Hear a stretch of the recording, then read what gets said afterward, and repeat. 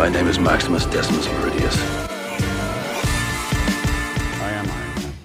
Hello, and welcome to the post-credit pod. Man, Eric, after several weeks of nonstop WandaVision coverage, we are now very quickly switching over to our next blockbuster Marvel series, The Falcon and the Winter Soldier, which shared its premiere, its pilot today. And Eric, it's just so funny that we had 1 week of downtime and now we're just back at it. You know what I mean? I was going to say, I hate to be the one to complain about my fantastic job, which I love dearly, but I never want two projects this big to drop back to back ever again. Ever. It's too much discourse. It's too much memeing. It's too much watching. I can't take it. And if you guys have not checked it out yet, we had a special episode of the Snyder Cut breakdown. So you guys gotta go check that out. It's been a lot of superheroes all week long. But now we're going to jump into the Falcon and Winter Soldier. But first, of course, all the trending big news. And then at the end, the reason why this episode is a couple days late as opposed to normal is because we have a great interview with Bob Odenkirk, who you guys know from How I Met Your Mother, Better Call Saul, Breaking Bad. He now stars in Nobody, the new kind of John Wick adjacent action movie that's arriving this Friday. Kicks a lot of ass, I'm not going to lie. So really excited to talk with him. Oscar nominations came out. Eric, I got to give you credit, man. Daniel Kaluuya for Best Supporting. He really is the lock of the season right now. Yeah, I knew it as soon as I saw it because, all right, this performance is the best of the year by a mile. He was as those performances where you could just feel them being magnetic. It was the same thing with Brad Pitt last year. Every time he was on screen, you were just like, dude, this is the most electric person I've ever met in my entire life. And that's very much the same here for different reasons. But his performance is so captivating that every time he's on screen, he sucks the life out of the entire film in a good way because it's now all on him. Daniel Kaluuya, man, Academy Award nomination in 2017 for Get Out. Now he's most likely 99.9% going to win this year. Still just 32, yeah, young man. I mean, I know you disagree, but I continue to say I would love Daniel Kaluuya as Bond. Do you have any big takeaway thoughts? I mean, Netflix with 35 nominations, 36 if you count News of the World, which they distributed internationally. Once again, for every single awards body this year, they are leading all studios in nominations. Now, they're probably not going to win Best Picture despite having 2 nominations, but man, they continue to crush it on the terms that they want to crush it as. Yeah. Wow. So I got to give it up to them. Are you on the camp that Nomadland's a lock? What's your feelings on that? I don't think necessarily No Man's Land's a lock. I think it's definitely the front runner. But, if I had a vote personally in no particular order, my top 3 would be Nomadland, Minari, and Promising Young Woman in no particular order. I certainly would not count out Minari. It feels like you know how in sports you want to get hot at the right time? I think this movie is getting hot at the right time. It's definitely getting hot at the right time, but I think it's different than a Parasite situation because you guys got to remember last year Parasite debuted at Cannes, which is May, won there, and then just kept dominating every film festival. Telluride, Venice, TIFF, so it had, 8 months of just wow, this is something special. Where you're right, Minari's getting hot at the right time, but it's also much more condensed timeline. There's not that groundswell of goodwill. HBO working on 3 additional Game of Thrones spinoffs in addition to the 3 they already have. These new ones are one from Rome creator Bruno Heller. It's a series about Lord Corlys Valerion, aka the Sea Snake.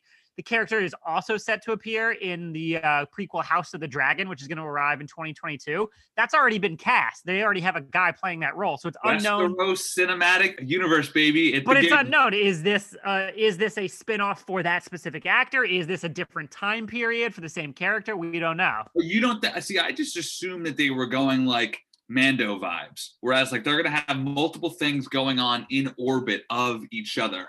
I don't doubt that, but it's curious that if they were already launching a spinoff for a show that hasn't even filmed yet, let alone aired yet. Right. I just wonder if it's if that character's dope and then it's here's his younger years in the other show we're planning. I wonder if it's something like that. We got a series about Warrior Queen Princess Nymeria. She's the one who basically, in other words, founded House Martell, who basically created the Kingdom of Dorne.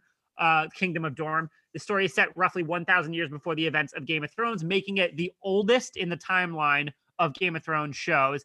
That'll be cool because Princess Nymeria is dope. Anyone who's a fan of the lore knows she's dope, and Dorne is dope. It's redemption. Thrones, the Dorne storyline was one of the more underserved, so it would be nice to see them in all their full glory. Yeah, anyone who's read the books knows how much potential Dorne has. So hopefully this lives up to it. And then the last of the new ones is a series set in King's Landing slum Flea Bottom, which is where like Gendry Baratheon's from, Davos Seaworth. You know, it takes what place is this, like a workplace comedy? Like, what is this one going to be? That's what I'm so curious about. That's the one that had the least details from both Hollywood Reporter and Deadline. So I'm very curious what that even is. Like, is it like a street urchin Peaky Blinders? Is it? I don't know. Blacksmith workplace comedy. I mean, I would be down for that, you know?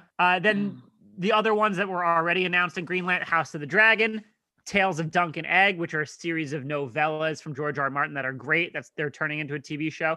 And then an animated adult series for HBO Max that also doesn't have any specific details about it. So, you know, Warner Media going full franchise with its biggest IP in addition to DC and Harry Potter. One Night in Miami star Kingsley Ben-Adir has been cast as the villain in Secret Invasion. He's a good actor. He's on the come up. I like him. I liked him in the 2 or 3 things I've seen him in.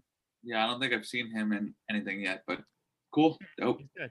Nickelodeon is planning multiple Avatar series and films, including the one they already announced, which will be a theatrical film set to debut at some point in the near-ish future. So pumped for that. I love Avatar. Matthew McConaughey to star in an adaptation of John Grisham courtroom drama, A Time for Mercy at HBO. This will be him reprising his star-making turn in A Time to Kill from the 90s. Oh, I didn't know that. That's pretty cool, right? It's full circle. Time is a flat circle. All right, there you go. I start drinking beer. Oh, that makes it interesting. Oh, wow. Right? Oh, now I've got to check that out. I've never seen. You've never seen Time to Kill? No. Oh my God, dude, that's a great courtroom drama from the 90s. That was his launching pad. No kidding. Where he plays a great lawyer. Yeah, and now he's coming full circle, man. Good to know. AMC Theater says 98% of their locations will be opened by today, which is great news for the box office. It's great news for the rebound of theatrical cinema. Great news for Black Widow and the like. So fuck yeah. Yep. And fuck you, coronavirus. As if we haven't said it enough already. Get in there. Seriously, join us. Hashtag fuck you coronavirus. Get at us at Postcred Pod. A follow-up to Justified is in the works with our Postcred Pod bro crush, Timothy Oliphant, reportedly in talks to return.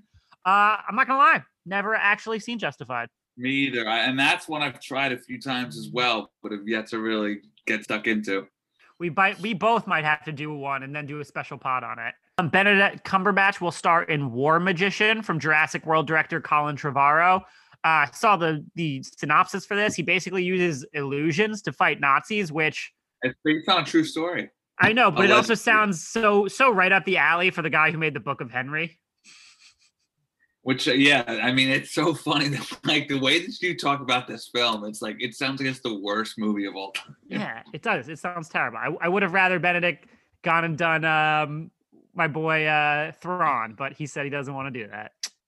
And Natasha Lyonne will star in Poker Face, a new mystery series written and directed by Rian Johnson. I mean, great pairing of talent right there. But if we needed any other further evidence that his Star Wars trilogy is just never happening, here's yet another project he's adding. He himself is the one who said it's still happening. So do with that what you will. I like doing the quick hitter news, Eric, because it's just kind of us running through all the cool entertainment stories. And this is the type of thing that gets me excited as a writer. And it's pretty cool because you and I actually entered into this really cool new contest about entertainment writing, film and television, where we can actually win a ton of money. Good, dude. Honestly, because with the NCAA tournament starting, I'm going to need some bread and I'm going to need it fast because my gambling L's are going to stack up quickly. But what's great about this contest is that it's easier than gambling because it is creative writing, which means we control it. And that's actually sort of how I became a writer to begin with, since I always preferred back at school writing a paper to taking a test because I always felt like the answers were right there in front of me. I agree completely. And this contest is exactly that. We basically get to write an if this, then that movie or TV recommendation. So for example, Eric, if you love the Snyder Cut of Justice League, why don't you go watch Man of Steel? If you love The Sopranos, then go watch Yellowstone. Like right now, I'm writing, if you love Lost, then watch Dark. And honestly, I think I can win this whole thing. And that's not only, Eric, because I'm a better writer than you, it's also because I am clearly a much better gambler than you.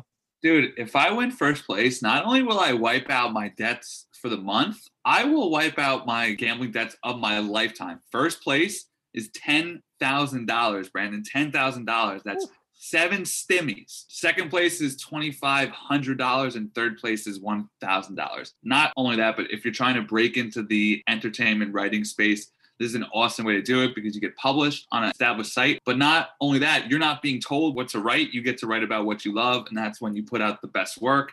There's literally no downside. All you have to do is head over to vocal.media and click on the challenges option at the top, then select the if this, then that challenge. Now, you're going to need a premium membership to enter the contest, but with the code POSTCRED50, that's POSTCRED50, you get 50% off your first month of Vocal Plus membership. So it only costs $4.99, which is nothing. It's a drop in the bucket for a $10,000 grand prize. Contest closes on March 30th, so make sure to get yourself all signed up and entered before then. And don't take, if you like Batman, then watch more Batman, because that's my idea. All right, now back to Falcon and the Winter Soldier. Again, just like WandaVision, this is going to be a weekly release. Would you have preferred to binge this, Eric? Well, let me ask you this, Brandon, because I've been hearing a lot of discourse this week about the length of one cut, Snyder. And which, again, go check out our podcast on it. Please, because I was up until an ungodly time trying to cut that podcast. Much appreciated, partner. That's right, I was drinking. What was I going to say? All right, so tell me this. If this was all put out at once, you're telling me that everybody wouldn't watch it all at once? No, of course they would. So if you're willing to do that, then I don't really understand the complaints about Snyder Cut being too long. So I just wanted to throw that out there. Now, given that this is not the sort of cerebral mystery box show that WandaVision was, I'm not sure the discourse around it is going to be as intensive. So that definitely changes the conversation of how it's meant to be consumed. If it's just sort of a big budget, popcorn, blowout, fast moving, I could gladly wait each week. The WandaVision draw of wanting it right away is because you wanted the answers. I need to know what's happening. That doesn't really seem to be the case here. So with that said, I'm totally fine with the 6-week arc. Yeah, I would much rather a weekly show for kind of this communal event that is a Marvel show, a Star Wars show, a Game of Thrones, like we talked about at the top. I prefer that. It's more fun. I like chewing into each episode. I like writing reviews and writing think pieces and speculation. And then, hey, next week, let's see if we're right, even if it's not a mystery-laden series like a WandaVision. So I agree completely, man. That said, I still got theories and thoughts. So yeah, of course. All right, let's go into our beat-by-beat recap, talk about the ins and outs, and then we'll close out this episode with our awards and categories, whatnot. All right, so after half of All Life returned from the blip, 5 years after they disappeared, Sam Wilson / Falcon, he's working with the U.S. Air Force to track a plane hijacked by George Batroc, which played by George St. Pierre, the famed UFC fighter who I love because I'm a big MMA fan. And he's working with members of the terrorist group LAF. Now, the opening basically 15 minutes of the Falcon and Winter Soldier pilot is basically a stunning aerial action sequence that immediately puts every last dollar of the pilot's immense budget on screen. In very cool fashion, Wilson defeats the terrorist. He recovers a hostage from the plane with support from Air Force member Joaquin Torres. And frankly, it's just a badass opener. What did you think, Eric? So I've spent the whole week talking about reverence. And we actually get that here with both Falcon and Red Wing. Falcon's action is as slick and direct and purposeful as it's ever been. Like, you finally feel like he's a superhero and not just a man in a suit who was just like right place, right time, you know, like he just happened to be jogging that one day. Now you really understand, like, oh, this guy is nice with it. Like, this is a superhero right here. And the use of Red Wing is like a tangible sidekick. Like, you get it. He's not being used as a gag. One of my least favorite MCU lines of all time is in Civil War during that opening, what was it, in like Lagos scene where Falcon is there and Red Wing helps out and he's like, he's cute, right? Go ahead, pet him. That to me is just one of the most atrocious lines in the history of the MCU. So For them to like, what? It's just so funny because like I have no strong feelings either way about that line. Like of all the things to pick on, you're like, hey, this one throwaway joke at the beginning of a movie. It's like just a random hill to die on. I don't think I have to die on this hill. Who's going to tell me I'm wrong? It's so fucking like. I think it's that egregious, nor do I think it's like that funny. It's neutral to me. What human would say that about a robot in the heat of battle? I get one that's flirting with Scarlett Johansson. That's the type of human. You call that flirting? That's what he's doing. That's what Falcon's attempting to do. Is that divide that you picked up that he was flirting? I mean, there was an article that came out this week. I can't remember what outlet, but Anthony Mackie was repeatedly pitching a Sam Wilson Natasha romance repeatedly for years. Like this man knew what he was doing.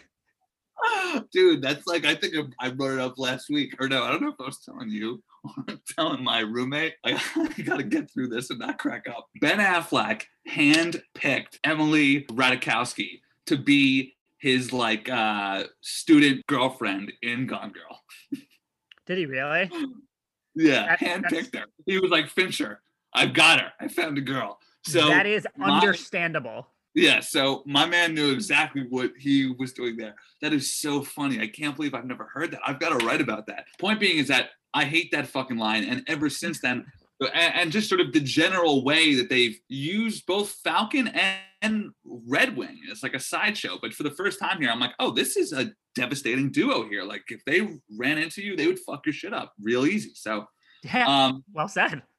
Go ahead. And then and just in terms of like actual technical stuff, I love the camera work in general and specifically the contrast of Sam's red suit against the blue sky and the clay tones of Earth. I thought that just looked like a painting. I mean, really beautiful.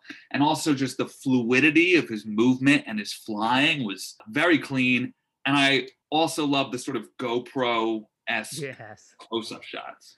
Those sort of fisheye lenses, yeah. It was just a really impressive action sequence, like all things considered, you know, and for anyone who thought WandaVision was too opaque or obtuse, especially in that deep commitment early to the sitcom bit, you know, this is a clear statement from the Falcon and the Winter Soldier. We starting off with a bang, you know. I loved WandaVision's opening, but this is clearly the other side of the positive spectrum, which I really liked.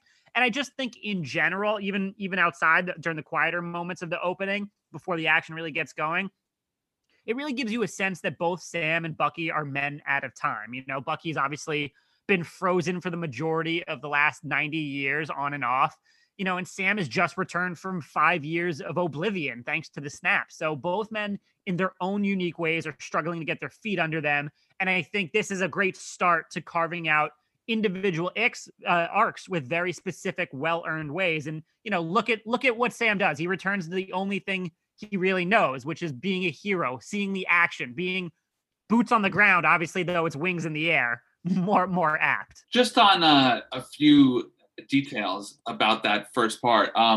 We don't know what LAF stands for, and there doesn't appear to be a comic book basis for them. I do have a guess though, couple guesses. Hit me. LAF, right? So my guess is either League or Legion blank Freedom, because obviously it seems like they're going to build up the LAF and the flag smashers or whatever the fuck they're called. Yeah, I think my guess is laughing at fools, because that's what we be doing on Post Cred Pod, baby. And then one more thing that I want to point out that I thought was preposterous. George St. Pierre's character has literally fought in Captain America hand to hand, yet he simply could not believe it when his pilot said that there's a man on the roof. Yeah, I mean, open your mind, dude. Dude, what you have fought a man who was born in 1920 hand to hand, and he kicked your ass. Do you not like remember that? Like, also, you know, for all we know, he just returned from the snap too. Like, and if he didn't, he was aware of the snap. Like, crazy stuff is going on. Start to expand your mind. You are a fucking bad guy doing bad guy shit. You should be operating under the assumption that there is a man on your roof. But I really like that the MCU basically continues to explore the repercussions of the snap on multiple levels beyond just like heroes were there, now they're not, now they're back. And I think this episode, as we'll continue to get into, really addresses that in an interesting way. So after this whole thing, as we saw at the end of Endgame, Sam Wilson was given the mantle of Captain America by Steve Rogers. But here he is very much struggling with the idea, and instead decides to give the Captain America shield to the US government so it can be displayed in a museum with Rogers' suit. A member of the DOD even has the gall to tell him he made the right choice because he's struggling. He thinks it still belongs to someone else. He doesn't see himself as that hero to unite people. And our boy Don Cheadle, aka Rhodey, who we exclusively reported will be in Falcon and the Winter Soldier on our podcast. Go check that episode out. He shows up right here in the pilot and he gives him this nice pep talk. He reminds him that right now the world is broken and everyone is just looking for someone to fix it. And I really like this exchange because you could tell throughout the whole first part of the episode that the weight of legacy and future expectations is weighing heavily on Sam's good-natured soul. You know, he still doesn't believe he can fill the shoes of Steve Rogers in much the same way that we soon learn that Bucky doesn't feel as if he's capable of having a normal life. So they're both kind of centered around a similar emotional obstacle internally and externally, which again gets built out throughout the rest of this episode. And I think it does a good job of giving them different stories, but maybe a similar emotional center that we can both get around and wrap our heads around. We're on the same page here. The notes that I have for this, and I was going to say this for a bit, but Sam's ghost and Bucky's ghost are both from their past, right? But they're not the same. Sam is grappling with the weight of expectation of what came before and therefore who he should become, whereas Bucky is struggling with who he was, period, the end. So while they're both looking backwards, it's not for the same reasons. And they both on their journeys will meet in the middle as someone becomes who they were and someone who regains who they once were, you know? Yeah. I don't know if I said that correctly, but you know what, guys, it's Friday afternoon. The listeners will be forgiving. I really like the scene where Sam goes back to Louisiana. And I love the idea of like his uncles reveling in the time that they get to spend busting their superhero nephew's balls. You know what I mean? Yeah. Like, we're just like, oh, he's here. Let's just dunk on him real quick. Like, business as usual. Oh, Sam's here. Like, he's not Falcon to them, you know? And I think that that's really sort of hammered home here. Yeah, it carves out a real person underneath the wings, which is important. But then, we always forget. But then the converse of that is, you know, and I think they do great family work here. And as you said, carving out the real man beneath the wings, but they sort of fall back into what I think is a cliche trope of like the financials of a superhero, which is sort of like a paradoxical Higgs-Boson theory. Like, you think it's profound because you're like, oh, how does a superhero pay the bills? But it's not really profound because everybody already thinks about this. Like, everybody wants to know that. I disagree, though. I think they're taking a real world perspective with something that's important. So I think the idea is shallow. I do. But for as shallow as the idea is, I think that they handled it the best that they could via the bank teller solely seeing Sam as an object or somebody he saw on a poster and not as a person, and being giddy and ready and willing to whip out his phone to take a selfie that he could send to his friends, he could post online, but not willing to look past Falcon and talk to Sam and help Sam's family. So while it was tangibly strong, its contextual idea for me is sort of well worn. Like, we get it. These guys have bills too. We'll get to that in a second because it's a little bit later in the episode. But I'll say why I do think it's nuanced at that point and why it actually tackles new ground for Marvel. But we will get to that. We switch to Bucky Barnes. He's attending government-mandated therapy as part of his pardon, and he's discussing his attempts to make amends for his time as a brainwashed assassin, the Winter Soldier. He's suffering from PTSD nightmares from all the horrible things he did in his past. And at the same time, as we learn in his discussion with his therapist, he doesn't believe he's deserving of a second chance and is also unsure of how to even approach his newfound freedom. Through this episode, we see that he has kind of an older gentleman friend named Yuri, who he has sushi with and kind of hangs out with. And over the course of the episode, we learn that Yuri lost his son overseas some time ago.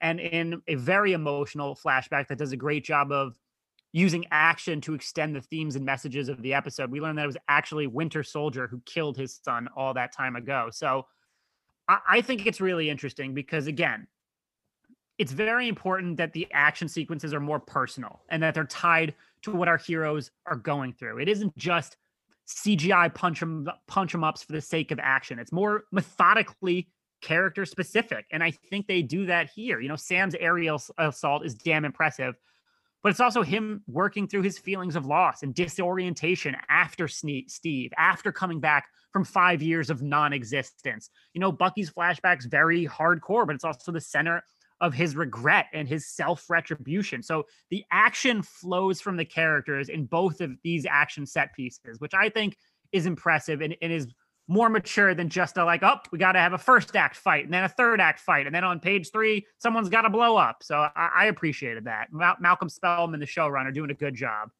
Yeah, I mean, if you think about the scope, not the scope. Yeah, sure. The scope of the MCU heroes and who they have to choose from. Bucky's remorse may be the most rich thematic ground that there is to play on. Like, you know, nobody's going to confuse Marvel for being a think piece and overwhelming you with emotional depth, but outside of WandaVision. But here, you know, as you just said, that emotion is what is anchoring what is going to ultimately turn out to be a big budget, blowout, buddy cop comedy. But because they're laying the groundwork of how to properly register the action you're seeing and how that relates to the character's growth is, you know. All right, then Torres, who was helping out Sam before and also had the hilarious conspiracy theory that Steve has disappeared to a secret moon base, which I just love. He's investigating another terrorist group, the Flag Smashers, which, I'm sorry, terrible name. Really love the episode, but terrible name. Who believe life was better during the blip. They're trying to unify people under like one thinking, philosophy. They don't want borders in the world anymore. So Torres keeps Wilson informed about what he finds. Meanwhile, Sam wants to help his sister Sarah with the family business, which we were just discussing. They are unable to get a bank loan.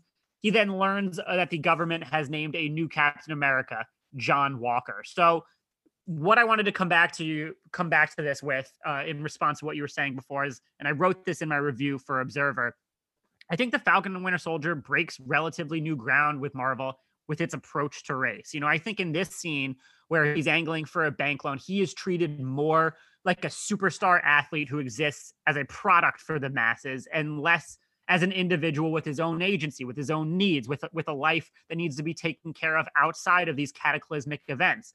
The bank employee, like you said, only sees what Falcon represents to him and not the real person underneath. And he also largely ignores Sam's sister, even though she's an equal part of this meeting, because he's so kind of caught up in his own yearning for this celebrity proximity infatuation. And I think this idea also of race and the voids being filled extends to the void left by Captain America's disappearance and whom the government chooses to fill and not fill that role moving forward. They clearly fucked over Sam. They had him donate the shield just so they could give it to John Walker. And so all told, the messaging is painfully clear. And I think it's very representative of how we commodify Black celebrities for our own use and then cast them aside at our own convenience. And I really, really responded to that because I think it's genuinely the most nuanced part of the whole episode and the biggest message of the whole episode. Oh, see, I didn't pick up on that. The choice to donate the shield was not his. I think, it was his, but he agreed to it. I mean, the DOD guy at the beginning is like, you made the right choice, as if they've had conversations about it. Okay. And then they take the shield away from it. So I think the bank loan scene and the fact that the government is doing that, they're tied into the same way. You are only as good to us as when, it's convenient for us. And the second we find something better, something different, or something that suits more our needs, whether it be something as small as a guy saying, I want my selfie and I don't care about your business loan, or the government saying, you're not our idea of the next Captain America, I think they're related. And it is a very interesting commentary on race in modern American society. Yeah, it's funny, right? Like this was everyone thought, and we'll still end up being right. But once again, everybody is expecting, WandaVision. Everyone expected it to be this multiversal blowout, and it wound up being a love story. Everyone is expecting this big budget action, shoot 'em up, buddy cop comedy. But really what we're getting is two men's journey to redemption and self-acceptance. So once again, Marvel is, and I brought this up a few weeks ago, because and scraping is the wrong word because that implies filth, but because they're scraping the bottom of their roster and they're now focusing on the less godly like characters. The characters that we're getting stories about now are more nuanced people. You know, for example, one of the pilot's best moments, and this is Marvel at their quiet best, is when Bucky is out to lunch with that old man. And like, despite how frequently they use it, like I still enjoy that like old man stuck in a young body gag. Like the idea of him like being blown away by Tinder and stuff, and the visual, like the actual visual of like this young man, his best friend being an old man, like that stuff still works for me. And the humor of that lunch is grown out of the pathos of the character, and then therefore the emotion of the character. Yes, we're all laughing. Oh, he's an old man. He doesn't get Tinder. But at the same time, that is the very thing that is making him feel out of time and out of place. So I think I am most looking forward to, I think more so the action of the show is the development, not only of these two characters, but them doing so side by side. Yeah. And a quick two things. Sorry, keep going. No, go ahead. Just a quick two things that you just remind me of. It's like, one, throughout their entire MCU existence, and this is like no disrespect, but they've always been less interesting to me because their arcs are defined by its impact on Steve and vice versa. Now, without Steve, holy shit, in one episode, they've really, really established, like, no, they have their own internal and external obstacles that feed back into their past and will define their future. And I find that very interesting. And number two, exactly what you just said, and what we said at the top about both of them being out of time. I read this amazing Twitter thread this week about a prisoner, a lawyer whose client got out of jail after 30 years. And as part of, just the natural reintegration of society and all the forms you have to fill out, everyone was like, oh, we'll email it to you. Oh, like we'll hop on Zoom with the judge and like all this technical jargon. He's like, he was embarrassed to admit he had no idea what they were talking about. And so this lawyer, for the first time in her kind of career, realized, holy shit, we're trying to reintegrate them into a world that is completely alien to them. I mean, I have to sit down and actually teach them just to click record, just to open the right icon. And so imagine that extrapolated to the nth degree. And then you have Bucky and Steve to a different extent when he was around. So that entire whiplash, that disorientation is fascinating to me. And I think you're absolutely right to say they're still wringing good content out of it. Now, less on the thematics and more on the fun part, the theories. When Torres goes to investigate the flag smashers, do you notice on the iPad or his cell phone in the top left corner, there's a hand imprint? Given the way that this series seems set to bring us to Madripoor, do we think that we're getting the hand here and that this is one of the projects that this is going to tie into is Shang-Chi? That's a great point. And I got to be honest, you couldn't get more literal of a tease than a hand. And I didn't even remotely think of that until you just said it. That's a brilliant point. Yeah. And you couldn't get more obvious. Yeah, but then they've done this, but they've done this shit before, right? We've seen it with Mandarin. We've seen it with Pietro. Sort of when they wave it in your face like that is when you should be the most cautious. But because I have the context of they are going to be visiting a Far East Shanghai-esque city at some point, that is what made me think, oh, that hand there may be the hand that I think it is. And given this week, they had teased that this is going to tie into at least 3 MCU projects, which to me sounds ridiculous. Now, I think one of those is going to be Secret Invasion because they're just going to be throwing skulls and everything now. You're going to be getting scrolls left, right, and center. One of them, I think, could be Shang-Chi because of what I just said. To that point, Joanna Robinson, just one of the best in the game. I love her. If you're not reading her, everyone needs to be reading her at Vanity Fair.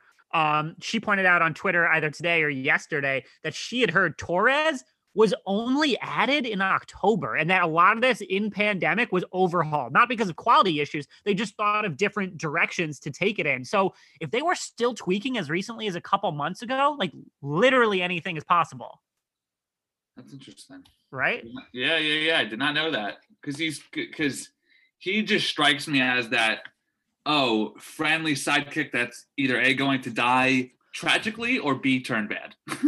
Yeah, well, and he does get his fucking ass kicked. So who runs up to a terrorist bad guy he's like, hey, I don't know what my jurisdiction is. I'm like, dude, you gotta be a man of action right there. I'm not saying shoot him, but like do something besides being like, I'm the guy you need to beat up. But yeah, I mean, overall, I thought it was solid all the way through. It's clearly not intent despite how we think it's going to have more depth than people thought it would. It's clearly not intent on pushing boundaries the way that WandaVision was, and because of that fact, I mean, I think WandaVision's pushing boundaries form and function. I think if they continue to look at race and a famous black man's role in a modern America, I think that's a little bit boundary pushing. True, but do you think that will bear itself out? I think it still might with the Falcon mantle, with the Captain American mantle and John Walker and Falcon on these kind of opposite ends. Ever going to be expressed explicitly and not just inferred? I don't know, but I also think still infer, Black Panther is an Afrofuturism story, but it doesn't have much to do. It has a little bit to do, but not much to do with America. And so I think kind of positioning it more as a domestic story, given all the racial tension in the country forever, and especially over the last year, would be really, really interesting and compelling. Yeah. And then I said this I'm just looking forward to, they do a great job of setting up the very different, just general emotional vibes of these two. Sam is a very personable, happy-go-lucky, center of the room. He's been texting Bucky, and Bucky's not answering. Yeah. Bucky can't even speak to people. He can't even look. Can't finish a date. So they're doing a great job of just setting up how these two are going to drive each other absolutely nuts. I'm looking forward to that. I hope they link up first thing next week. Because, while this week was good, I'm here for the two of them. That is very clearly going to be the show's most enjoyable dynamic, and I am ready for them to dive in as soon as possible. If I had to guess, they won't be separate for too long. Hey, it's Kaylee Cuoco for Priceline. Ready to go to your happy place for a happy price? Well, why didn't you say so? Just download the Priceline app right now and save up to 60% on hotels. So whether it's Cousin Kevin's Kazoo Concert in Kansas City, go Kevin, or Becky's Bachelorette Bash in Bermuda, you never have to miss a trip ever again. So download the Priceline app today. Your savings are waiting. Go to your happy place for a happy price. Go to your happy price, Priceline. Yeah. All right, let's go into our awards and categories. The Infinity Gauntlet Award for the real MVP. Fine. I'll do it myself. I'm going to give it to showrunner Malcolm Spellman, who I think transforms two supporting characters I've just never much cared about for the reasons I've mentioned. And like I said, whose arcs have always been defined by Steve Rogers. And he just transforms them in one episode into characters with backstories and mental headspaces and defined obstacles as rich and compelling as any, Iron Man or Captain America. So I was really much enjoyed this pilot's character texture, the way it's set up, the overall crux of the season, and the through lines that will carry over for each of them in future episodes. So Malcolm Spellman, my man, that was awesome. As I said to you before, I'm going to have to do these off the cuff because I didn't really have time to prepare for them. So I'm going to go with the stunt coordinators who finally figured out how to make Falcon look legitimately threatening and cool. Awesome. And then I'm just going to touch on what we just talked about, the foundations that they're putting in place for what could be, it's not yet, it's Schrodinger's plotline, what could be, as you pointed out, a very rich thematic racial ground for them to explore. All right, the Thor: The Dark World Award for the worst performance. Needn't have come so far, Asgardian. Death would have come to you soon enough. Not by your hand. I'm going with the Department of Defense. Now, Eric, quickly, let's just count how many instances in the MCU where the government has either not trusted its heroes or in some way, shape, or form betrayed them or not let them finish their job. And just from a quick count, and I definitely could be missing some, I got Incredible Hulk, Thor, Captain America, The Avengers, Iron Man 3, The Winter Soldier, Civil War, Black Panther, Ant-Man and the Wasp, Captain Marvel, and WandaVision. It never ends well for the government. Like, when will they learn their damn lesson? Hey, Sam, you really got to give us the shield, man. It's like, come on, dude. At the end of the day, he going to be with the shield. He going to come out on top, and whatever you guys did is just going to look like some fucked up shit. How many times do you have to get your ass kicked until you just stay down? Yeah, seriously. Just let him, if Captain America said this is the guy, this is the motherfucking guy. For my Thor: The Dark World Award, I'm going with the American banking industry. That's such a good answer. Oh my God, that's such a good answer. We are the Occupy Fucking Wall man. Street of geek podcasts. You know, it's funny because I actually have them wrote down. The flag bearers seem to have like an Occupy Wall Street-esque vibe to The them. Flag Smashers. Well, yeah. It's just such a dumb name. We might as well call them something else, you know? Flag bearer. The Flag Bearers, which is kind of the opposite of flag smashing, I would say. Yeah, Also, you sort don't of really like smash a flag. You like kind of cut a sort of flag like- down. sort of like Bane vibes to them. Yeah, definitely. I could see that for sure. All right, the Jarvis Award for the best performance by anyone except the lead actor. Allow me to introduce myself. I am Jarvis, a virtual artificial intelligence, and I'm here to assist you with a variety of tasks as best I can. Going with our man Don Cheadle, comes in for an excellent pep talk, totally lives up to the exclusive he dropped on our podcast. You're the man, Don Cheadle. Love it. I'm just gonna stick with yours. Do you think that that's it for our boy? Yeah, I think that's probably it. I would very much be happy to be wrong, but I think that might be it. Okay. All right, the Tony Stark Exposition Award, or aka the Star-Lord Who Award for shit that we need explained to us. Hey, you know what? There's another name you might know me by. Star-Lord. Who? Star-Lord, man. Legendary outlaw. I think Falcon and the Winter Soldier is raising a truly fascinating point, and this goes back to the thing that you disagreed about. How do the Avengers exist as everyday, regular people who need to pay their bills? I think it's interesting, and I think it's interesting because it raises questions. Do their sacrifices for the greater good require or deserve compensation? How do we reward our heroes? And it is the responsibility of the Avengers to continually screw up their own lives for the sake of strangers. I think them existing outside of the superhero ecosystem as regular people is important for us to see because it shows us the weight and cost of what they do and their sacrifice. And I think it also upholds their heroism and their bravery because we see like, man, there are serious ramifications for this guy and his family. So I like it. And I want that explored more. For me, it's why can't the government get Bucky set up with a arm that's not a weapon of war? That's a great fucking question. Like if Great you guys, question. Like if you guys are so worried about the metal arm that's still currently attached to him, would be a good place to start. We And are living in an amazing age of prosthetic technology. This man does not need a vibranium cannon on his shoulder. Yeah, I mean, especially when in every Marvel movie we've seen like, wow, their technology is far advanced than modern days. Yeah, so like Killiam in Iron Man 3 basically fixes his entire like scoliosis. You telling me this guy can't hook him up with like a solid arm? Oh, I like that little tease there. There you go. Do you want to tell the people? Yeah, sure. Why not? Next week, we're going to talk to Guy Pearce for a nice chat, I hope. 20 minutes, 30 minutes. We're going to be hopefully asking about his new film, The Seventh Day. We're going to obviously try and squeeze in something about Iron Man 3, Prometheus, LA Confidential, Memento, of course, which I can't wait to ask him how it feels that he's no longer the star of Christopher Nolan's most confusing movie. I'll be interested to see what he says of that. And I'm excited for the listeners to get that one. Yeah, so we'll put out a tweet at some point this weekend for questions that y'all might have. Yeah. All right, the Time Stone That Real Quick Award, aka Rewind That Real Quick. The aerial action sequence. It was awesome. It was like a modernized update of the desert fighter jet battles in Independence Day. Just really fun and impressive. Yeah, same man. All right, put this in Odin's Vault Award, aka put that in the museum.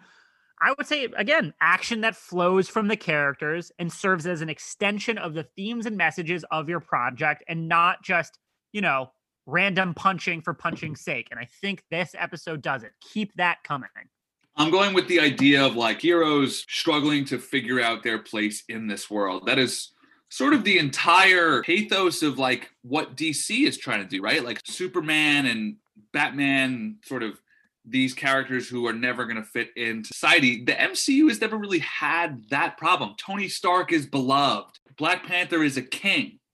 While it's a well-worn superhero idea, it hasn't really been explored in the MCU that perhaps these guys, there is no room for them in this world. So that idea really intrigues me.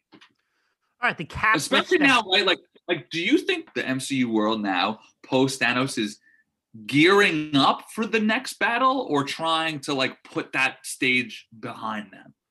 I mean, I think they're hoping that there's not a next battle, but we know because the plot demands it of the MCU, there's going to be. It's going to be like a Galactus or a Mephisto or like Doom. I guess my point is, do you think heroes are more publicly accepted than they were during the Civil War times? Like, do you think people now appreciate the fact that they unsnapped? Yeah, I mean, Bucky was pardoned and he shouldn't be. Like, him and Wanda both get off scot-free because they did one good thing. And they should be facing consequences, and neither of them are. I like that. Yeah, That's I do. a hard stance. I like that. Yeah. Okay. All right, Cap lifts the Hammer Award for the best hero moment.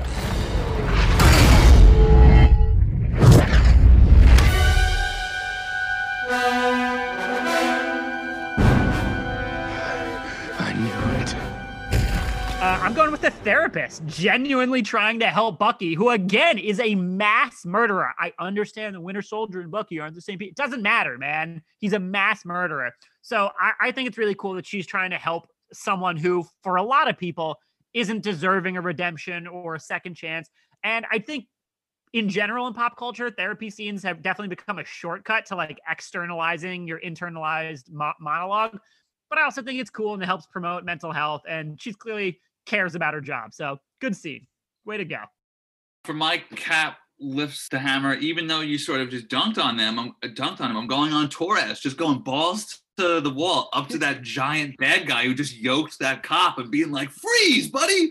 Like, dumb or not, that was heroic. Oh, no, yeah, listen, I'm not knocking the hustle. I'm just saying, go about it in a better way. But like Torres is tougher than me. I'm going the opposite direction. Right.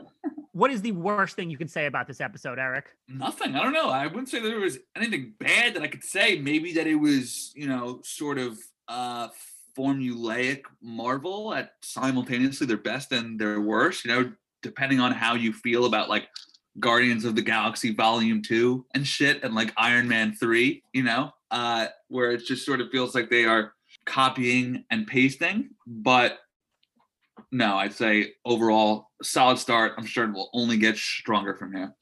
Yeah, it's hard for me to criticize this episode because I really liked it. But zooming out, I think if you loved the deliberate weirdness and mystery of WandaVision, then you may need to readjust your expectations or kind of remodulate what you hope for, because clearly Falcon and Winter Soldier is far more straightforward. That doesn't mean it's less than, it just means it's different. All right. Yeah, and as weeks go on, I'm sure the depth of our conversation will increase. Yeah, for sure. I mean, listen, as long as they keep bringing the goods from a character standpoint, I'm going to be thrilled. Right. All right, E, what's the nicest thing you can say about this episode? That it's like that it is a return to something that we've lacked for, like, yes, WandaVision was MCU, but it wasn't like traditional MCU fare. Having this sort of, just could sort of turn off my brain and enjoy this. And that set piece at the start was better than the WandaVision finale. Yeah. Set pieces by a billion miles. So just to be getting back into the thick of the scope of the MCU, because WandaVision was a very granular, micro-focused show. This is more of, you've got government agencies involved, and they're going to be going from country to country. And so, as we saw, there's going to be set pieces set in the sky, all that stuff. It's great to be back. Totally. So I would say for me, it's in one episode, it completely reorients my feelings about two side characters that I never had much interest in. It's tackling weighty subjects like race and societal context and PTSD, and it's entertaining as hell. So I was into it. I don't have any cool stuff that I think needs mentioning or Twitter questions. Do you? No, just that about John Walker in the comics. He's a character, also U.S. agent. I'm curious to see like if what they call him is going to be a plot point and it's tweaked over the course of time, or they've just completely changed the comic book nature of him, and now he's just like being propped up as the new Cap. And I'm hoping that he has somewhat of a substantial role because he's played by Wyatt Russell, who's an actor I really like. Oh, and that last scene where they sort of zoom in on him and he's got that smug grin on, he looks so much like his dad there. It was crazy. He's got a very punchable face in that moment too. Nothing against either of the Russell bros because they're awesome people.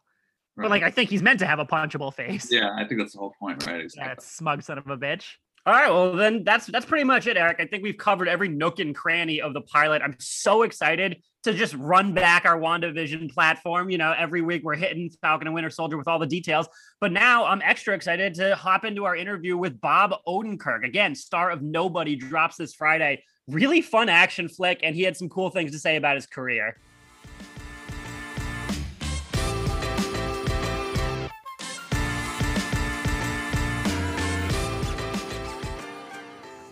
Now, Bob, right off the bat, most important question I'll ask you of this whole interview. If I only have one afternoon in Naperville, Illinois, do I hit the Sentinel Beach or do I do the river walk? What are you suggesting here? Well, it has to be summer, but to do Centennial Beach, you can do river walk any time of year.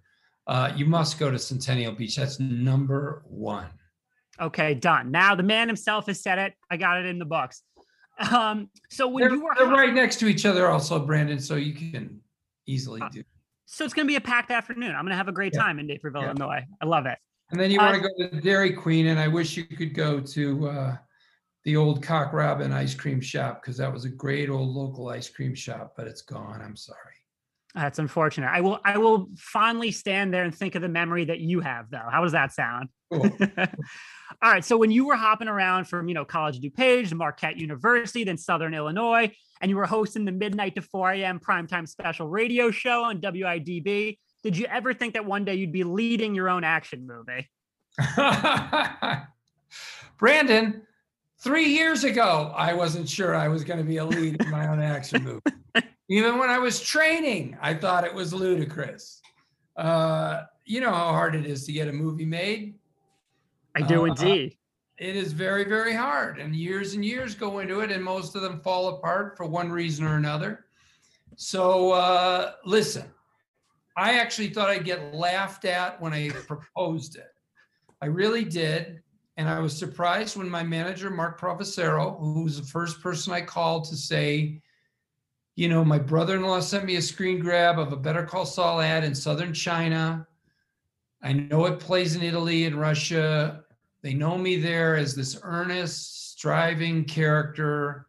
What do you think, if I was willing to train, do you think I could do an action genre picture? And Mark said, I think you're onto something.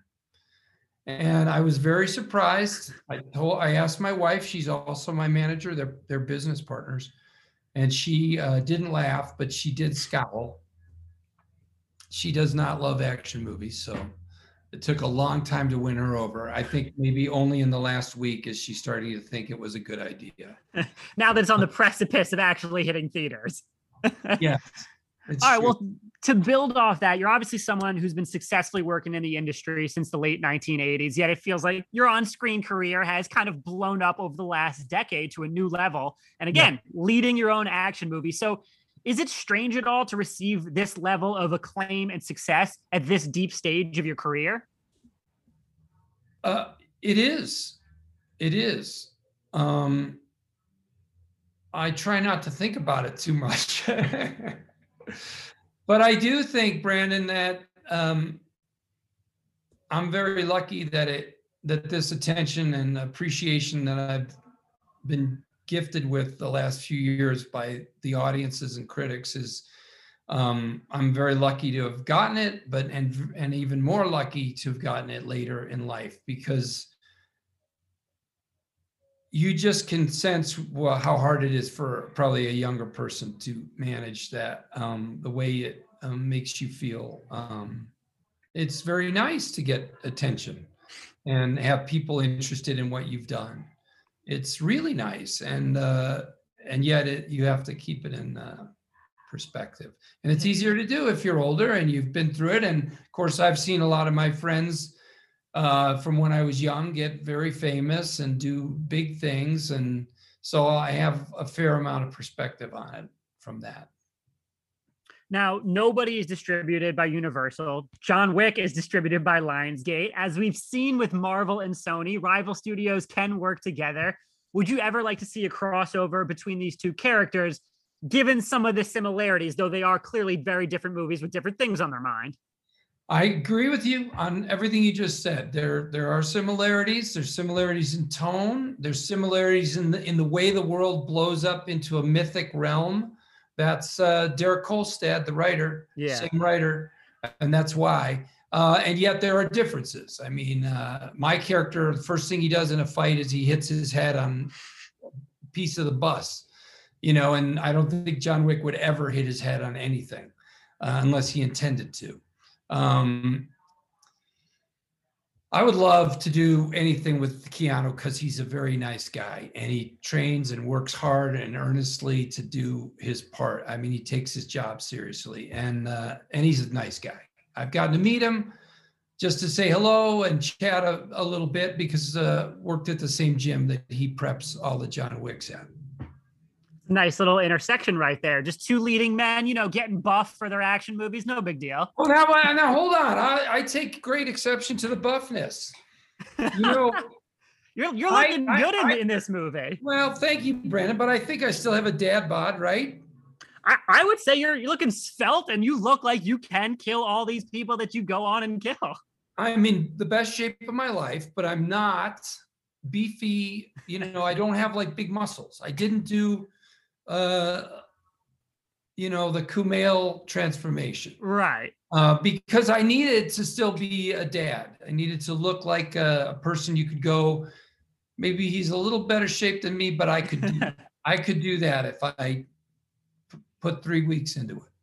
Well, I think you nailed the middle ground then between, dangerous assassin and like still a suburban dad. So well done. So characters are built on relatability, but as your career continues to level up and take off in all these amazing directions and audiences begin to know you by name, even more so than they did, does it ever get more difficult to pull off that relatability? I don't know. Have you seen the movie The Father? I have, yes. Like, who could be more famous than Anthony Hopkins, and how great and relatable and real does that feel? I mean, it's just amazing. I think, I'm obviously name checking one of the great actors of our era, but I think it can be done, and I also think I'm, I'm not selling you my looks. I'm not selling you any kind of perfect anything. and so as a result, even in the course of this, whether it's Better Call Saul or The Post was a movie that I did that played everywhere that people liked, or Nobody, I play real guys, and I just don't think I don't have the face for being a Superman. I'm always going to be a real and regular guy. Well, I do appreciate that you name checked Anthony Hopkins because it does kind of segue nicely into my next question to switch gears. He once called Bryan Cranston's turn as Walter White the greatest acting performance he's ever seen. I was wondering if you maybe have a specific memory of working with him or just working on Breaking Bad where you realized for the first time you're a part of an iconic contribution to television. Well, when I joined Breaking Bad, it was the end of the second season and it was not a successful show yet. I mean, it was almost canceled after that season and the first season. I definitely have to point to the San Diego Comic-Con on the premiere right before the final season premiered.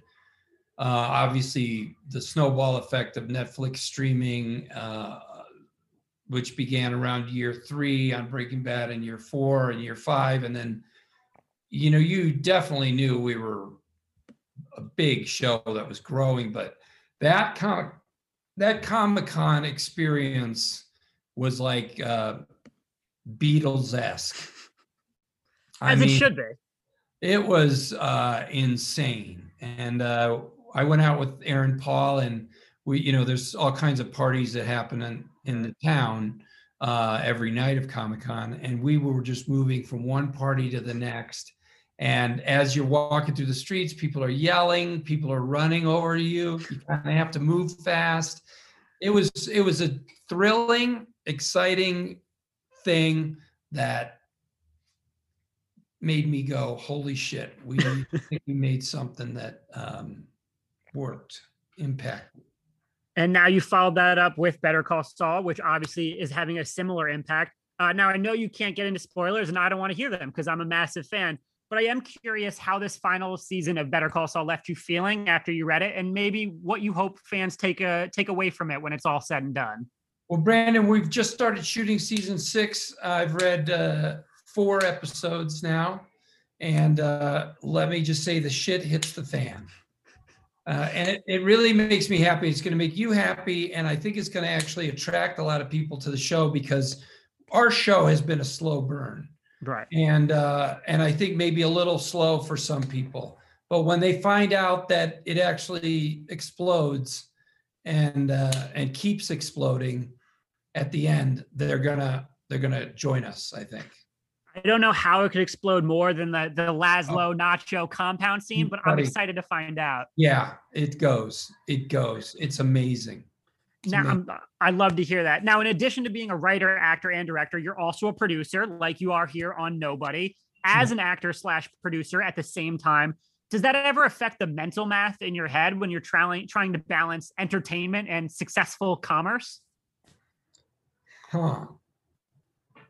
I'm hitting you with those thinker, Bob. I mean, you're always trying for a sweet spot, right? Where you're kind of making something that you love, that you're making with all your heart and skill, but that we always want audiences to like our stuff, as many people as possible. I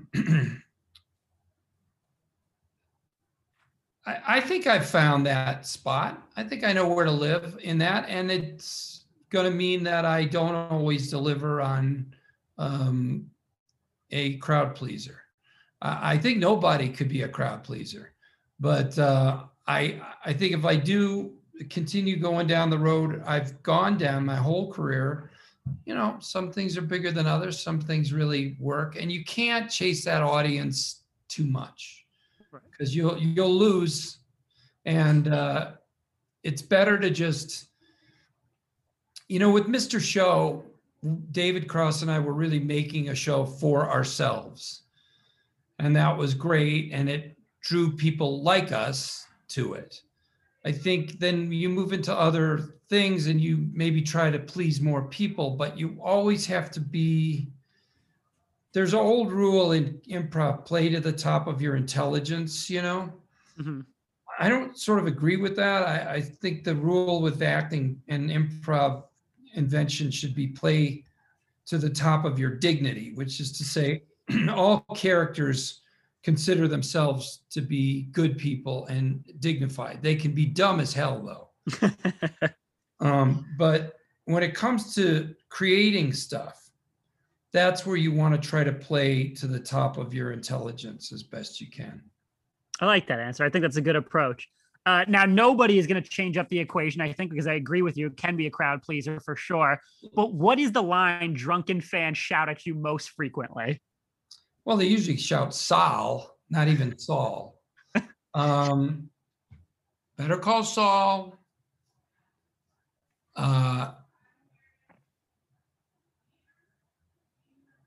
Is that the number one? That's it. They just yell Better Call Saul. But can you ever tell when someone's coming up to you like, oh, this guy's a Mr. Show fan or this guy's a Better Call Saul fan? Can you just tell when that look of recognition crosses their face? I'm pretty good at it. I've gotten less good at it because this audience has, all these projects are more viewable by more people. Right. Mr. Show was such a tight cult group that I could be in a grocery store or somewhere and I could go, that person knows Mr. Show and that person. And I'd be right. Like you just could tell from their tattoos, which often said Mr. Show on them. But now it's harder to tell. But you know what's weird, man? What? Fans of How I Met Your Mother, who've never seen anything else, it seems, who go like, you're that guy. And I go, Breaking Bad. And they go, no. Arthur Hobbs. I go, Mr. Show. And they go, no, How I Met Your Mother. I'm not kidding. Probably 1 or 2 a year. And they know How I Met Your Mother. I was only in 6 episodes for only a few minutes. Not a big role at all. And they just know and love that show so intensely, as much as most people, a lot of people feel about Breaking Bad and things like that. Well, you made a small role memorable. I loved it. I'm a big How I Met Your Mother fan. Really enjoyed Nobody. Thank you so much for your time, Bob. Appreciate it. And good luck with the 1,000 other versions of me you got up. All right, Brandon. Thanks for your fun questions. It was all good. Thanks, man. Appreciate that. Have a good one.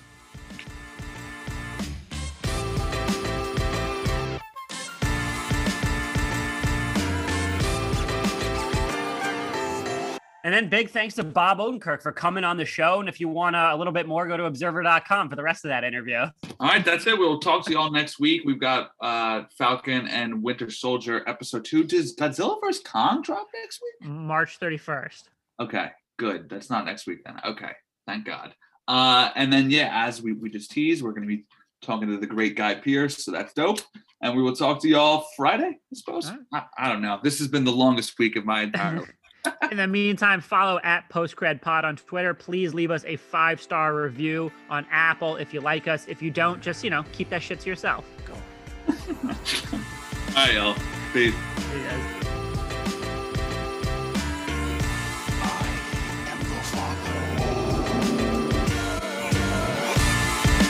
I'm going to make him an offer again.